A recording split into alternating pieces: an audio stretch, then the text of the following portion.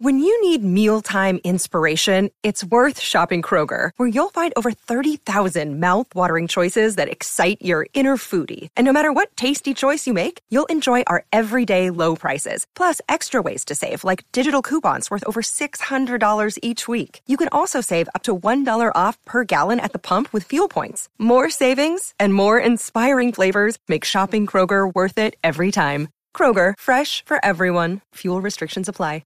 Another day is here, and you're ready for it. What to wear? Check. Breakfast, lunch, and dinner? Check. Planning for what's next and how to save for it? That's where Bank of America can help.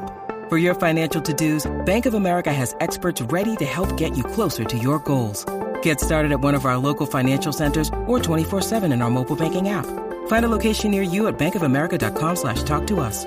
What would you like the power to do? Mobile banking requires downloading the app and is only available for select devices. Message and data rates may apply. Bank of America N.A., member FDIC.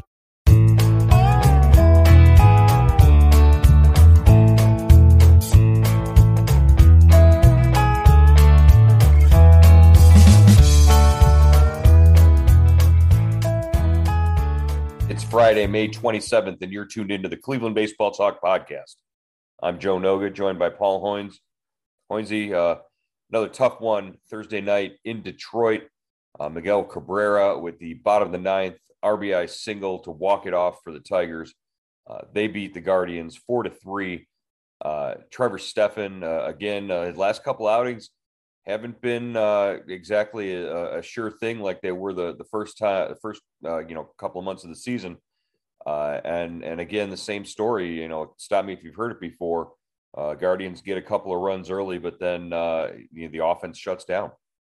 Yeah, definitely. They get the 3 runs in the third inning, Joe, and then nothing. Skubal did a nice job against them, and they couldn't do anything against the Tiger bullpen. And Miguel Cabrera kind of finds a fountain of youth again against Cleveland, and comes through that big hit in the ninth inning to beat them, to walk them off. Yeah, it's the second year in a row that the first game of the season at Comerica Park that Cleveland has been beaten by Miguel Cabrera himself. If you remember last year in the snow, it was his opposite field 2-run homer, and then an impressive play at first base. And Miggy comes up and beats the Guardians there. That now he walks him off in the ninth inning. The situation might have called for a little more strategy than maybe the Guardians displayed there at the end. Yeah, I got a couple messages from our subtext subscribers saying they should have walked Cabrera with first base open. I guess that would have been you could have done that. Definitely, especially after Shoop went to third on the wild pitch. You set up the double play. Baez is next, and he's been struggling. Yeah. And Cabrera, that was his third hit of the night. So, I did not ask Tito about that. We'll have to ask him today. Yeah, it's just I can understand maybe Tito was thinking you get back-to-back strikeouts and you get out of it, because Cabrera is as much of a strikeout candidate as anybody. But you're also talking about a generational hitter, and all he needs to do is put the ball in play in order to get that run home or to get a chance to score that run from third. So I could see both sides of maybe the strategy there, playing for, trying to strike both Cabrera and Baez out, because, Baez is up there swinging no matter what. So, just an interesting way to end the game. I thought there were moments where, there were some at-bats where the younger Guardians hitters might have looked a little anxious, trying to scratch some things out. But again, it's falling into a pattern. 7 or more runs in games that they win, 2 or 2.5, or more runs in games they lose. They're hitting their margins right now. Yeah, I mean, in the last 3 games, Joe, they've scored 3 runs, 1 run, and 3 runs. That's 7 runs in 27 innings. I don't think you're going to win a whole lot of games that way. And I don't know. I guess, Reyes is out of the lineup now. I don't think he was a big, he wasn't doing a whole lot before, but at least he was a presence. So Naylor is struggling. It looks like he's come back to the pack a little bit, but they need to generate something, some runs somewhere. Yeah, we want to talk about that. Prior to Thursday night's game, the Guardians made a flurry of moves on the roster. The anticipated move to put Aaron Savali on the injured list, that happened, and they brought up Connor Pilkington to start the game. But they also moved Franmil Reyes to the injured list with a hamstring issue, and they designated Yu Chang for assignment. That cleared up 2 more roster spots. They filled those with Richie Palacios, who's been back and forth a couple of times from Columbus. And kind of a bit of a surprise, I think, in bringing up Oscar Gonzalez. This was a guy who was tearing the cover off the ball in Columbus. I think it was another one of those guys who you felt had pretty much reached the limits of what he could learn at AAA. And now you got to give him a shot in the big leagues. And he came up and made his major league debut. Yeah, and it was a nice debut, a good debut for him. Singled in his first at bat, then he gives him a chance in the 9th, with a double, 1-out double, really, set him up to, take the lead. But the 2 guys behind him, Ernie Clement and Mercado, couldn't bring him home. So they strand, the go-ahead run at second base. But it was nice to see. The 8th, Gonzalez is the 8th rookie to make his big league debut in the first 41 games this year, Joe. When the Guardians say they're the youngest roster in the big leagues, they're trying hard to keep the title right there. They're trying hard to stay in first place in that regard. Yeah, 24 years old, Oscar Gonzalez is.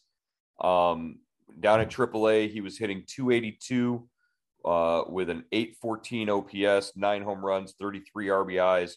It was, in his minor league career, it's pretty extensive. 2,000 career minor league at bats, and it's right on his average. He's about .281, 761 OPS with 77 career home runs, 336 career minor league RBIs. So he came up, had 2 hits in his major league debut. I think a lot of people were excited just to see what he could do. The big question for him, obviously, is going to be just getting acclimated to the speed of the game and, right field or wherever he plays in the outfield as he gives him a chance out there. You expect him to play, to line up mostly at DH while Franmil is out. Yeah, and, he moved really well in right field. Frank Conan was saying, he goes left to right very well. He's still a kind of a work in progress going back on the ball, but he's got a good arm. He can run. Big guy, 6'4", 230. I think he's, they need power. They need a run producer, and especially with Reyes on the injured list, and he'll get a chance. He's good. I would imagine he's here to play every day, for as long as Reyes is out. Right, and that flexibility there, you might want to you got to see what he can do in the outfield. So you might play him a little bit more than you would play Franmil in right field. Franmil was getting 1 start maybe every couple of weeks, or during double headers he would start out there in the outfield. So maybe this gives you a little more flexibility in that regard as well, especially against a lefty in the lineup when you can put Rosario at shortstop then and play Mercado in left field. So that all those moves, and then part of that was probably in order to get Gonzalez up here, you had to make a move on the 40 man, and that was the DFA for Chang. Yu Chang looks like unless they can work a deal to trade him somewhere, maybe there's a possibility he goes back to Columbus. Yeah, he could follow the same route as Bobby Bradley, unless they're able to trade him. They have 7 days to trade him, release him, or put him on waivers. Chang has been in the organization for a long time, since 2014, international free agent that they signed out of Taiwan. And, I don't know, Joe. I don't know.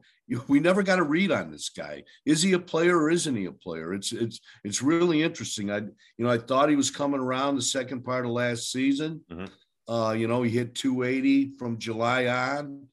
To the end of the year, hit 7 home runs. I think he had, like 20 RBIs. He started to look more confident, but this year he just got beat out by Owen Miller. Then he lost it over a month to COVID.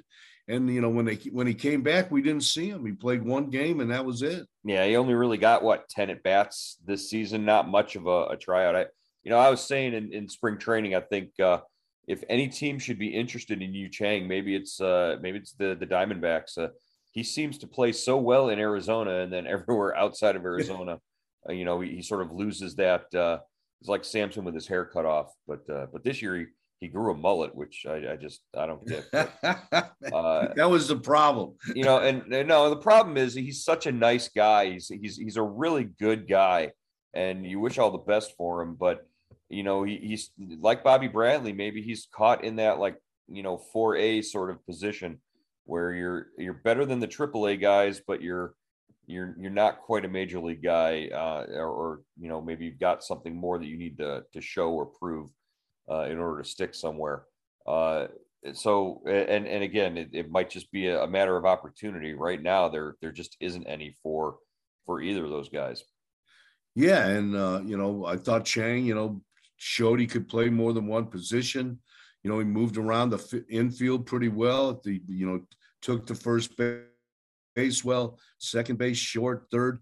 I think they'll be able to trade him, Joe. I really do. I think he's an interesting guy. He's out of options. That's that probably works against him a little bit, because anybody that they trade him to is going to have to keep him in the big leagues. And maybe, he clears waivers and they just outright him back to Columbus. He doesn't have enough time to refuse the outright. And I'm pretty sure this is the first time he would be outrighted if he clears waivers. Yeah. So chance that he could go back to Columbus and make that a crowded roster as well. But who do you move out of there in Columbus if you need to clear a roster spot for him? They got plenty of guys there. Again, we're gonna excited over the next couple of weeks here during road trips to head out and see some of these guys in AA and maybe down to AAA. The George Valeras and the Jose Tena and those guys down in Akron. We need to get down there and put eyes on some of these guys, because the way things are going right now, they could be up sooner rather than later. Yeah, definitely. Valera is really coming on in Akron, showing a lot of power. So that's been, I'm sure he's on their radar as well. If this thing is, if they're not going to win at the big league level, if this thing is, going to kind of go south on them, now's the time to, I would imagine they want to see some of these guys, and have them get up here and make their big league debuts and see what they can do, and to get ready for 2022. I mean 23, 24, 25. And well, with 1 and 2 again in the first 3 games against the Tigers, that's an indication that things aren't going very well record wise. We talked about this on a previous podcast, and you mentioned it yourself in a post you wrote. But right now, 7-8 games out of first place, they're in danger of really sort of slipping away quickly.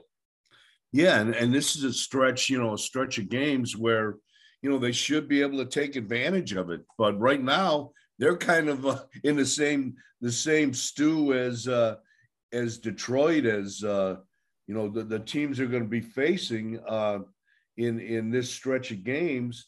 They're the Detroit, Kansas City, Baltimore, Texas, Oakland, all those teams are on the roster on the schedule right now. They're coming up, but I don't know if we can sit here and say the Guardians have a big edge over any of those clubs. Right. Yeah. This would be a stretch in the schedule where if they could go on a little bit of a run, then maybe that would change the course of the season beyond that. But, if they play 500 ball through that, I can't imagine that, the organizational philosophy would change about trying to win now versus, developing and building for the future. Yeah. And, they just, I don't know. Obviously, that it was kind of a disappointing game last night. Pilkington, really didn't pitch well, but as a whole, the rotation has pitched better. I mean, Plesac stubbed his toe in Houston, but overall they've done a pretty good job. So, if they are going to make a move, Joe, I mean, this is the time to do it, to get kind of back in the race, at least back in the wild card situation. Right. Yeah. That's this year, the playoffs expanded, so it should be easier to make the postseason than it has been in the last couple of years. But, who knows if that's even on the radar right now. You mentioned Pilkington last night, kind of struggled, but kind of got, he went 3 innings, 3 2/3, I think. 3 1/3. And, he's coming off a game where he was supposed to start Wednesday night and they bumped him. So, even something like that could mess with a young pitcher's timing. You mess up his routine or whatever, and he's not as strong as you anticipated. Plus, some of those guys aren't maybe necessarily as stretched out as they might have needed to be. So they'll definitely give him at least one more chance while Savali is on the sidelines recuperating his sore gluteus. Yeah, and the good thing with Pilkington is the 2 starts have been really similar. With against Toronto and Detroit. And by similar, I mean it could have been a lot worse. Mm-hmm. I mean, this guy faced like 13 hitters in the first 2 innings, and Detroit only scored 3 runs. I mean, this could have been 10-0 very easily. And then he had one. He goes in the 3rd inning, he only faces 4 guys, so he's getting a little better. But then, he runs into problems again, 2 walks and a single in the 4th. But he does limit damage. He can get a strikeout. They're trying to convince him to throw his fastball more. Especially even in fastball counts, they think he's got enough on the ball, enough movement to get it past hitters. Luke Maile was catching him last night and said he may have called too many breaking balls, in certain situations. So, I think it's a learning process. We'll see how this guy does. Francona said he's not scared. He'll compete. But boy, it's just a lot of traffic in 2 starts, Joe. And I don't see how you get deep into a game when you're facing, when you're throwing 87 pitches in 3 1/3 innings. Right. And for all the Subtext subscribers who are in there clamoring for Eli Morgan to come into the starting rotation, we talked about this the other day as well. I think they like Eli Morgan where he is right now, and sort of the utility knife, the Swiss Army knife coming out of the bullpen. He can give you 1 inning and be really good, or he can give you 3 innings and sort of extend an appearance like that. And, maybe the next couple of, starts in Savali's spot in the rotation. And even when Savali comes back, because you don't know if he's, how deep he'll be able to go. Maybe you keep Morgan just that reason of you want him to pitch, 2 to 3 innings in support of whoever does start, rather than starting him and having him only be able to go 3 innings because that's what he's stretched out to. Yeah, he was great last night, Joe. Faced 13 guys over 3 innings, 3 scoreless, 3 strikeouts. Just did a really nice job. The whole bullpen, Stephan's performance notwithstanding, they really picked that. They picked the ball club up. They picked Pilkington up. 1 run in 5 innings. That's not bad. I mean, no, that's not you bad should win. You should win a ball game. A close game when you get that kind of relief work. Yeah, and that's been the case for the most part.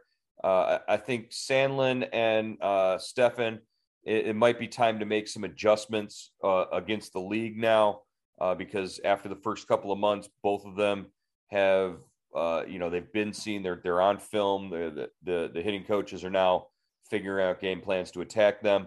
Sandlin had a rough outing in Houston because he kind of lost the strike zone. That could have been because he didn't pitch for, a week or so.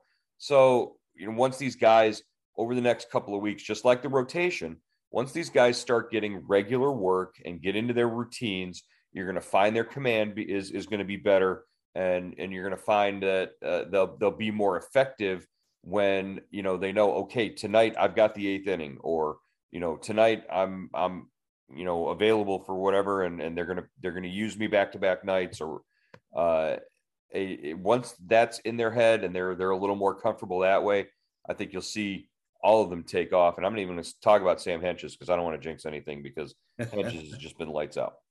Yeah, that's a good point with Sandlin. To me, Joe, I don't know about you, but the last couple times I've seen him, he works so fast that when he kind of loses the strike zone, he needs to step off the mound and take a break, or somebody needs to go out and talk to him a little bit, because it looks like the faster he works, the more trouble he gets into. And, especially if his slider is kind of, whizzing out of the strike zone, which, he has so much movement on that it seems to, he just got to calm down a little bit on the mound, to me. And don't forget, he's got less than a year of major league experience under his belt. And it was funny that Tito said after his outing in Houston, he had to sort of put his arm around him and tell him, hey, look, when there's a runner on base and you're throwing over there, just focus on the hitter. There's a sort of like a checklist that he needs to go through in his mind of what's important and what to get in each outing. It's easy to remember, or it's easy to forget that, like you said, 8 of these guys made their major league debut last year. We're up to 8 this year. There are guys who the game is going a million miles an hour in their head. And, it might not be obvious to all of us out there, but, in Sandlin's mind, things were going a million miles an hour, and he lost the strike zone for an inning. It just goes back to last year when Triston McKenzie had that line that said, sometimes I feel overwhelmed while I'm out there on the mound. And it was unusual for us to hear something like that. It's good to remember that, there's a whole team of Triston McKenzies out there trying to figure things out at the big league level. Yeah, that's a good point. And I think Francona's point to Sandlin was he had a 6-1, 6-2 lead. So with an out or 2 outs, and there was no reason to throw to first base, just concentrate on the hitter. Right. All right. Well, we're going to concentrate on some of these hitters over the weekend. Watching and looking forward to Memorial Day on Monday when they get back to town. Hoynes, it's going to wrap it up for the Cleveland Baseball Talk podcast, and we'll talk to you then. Thanks, Joe.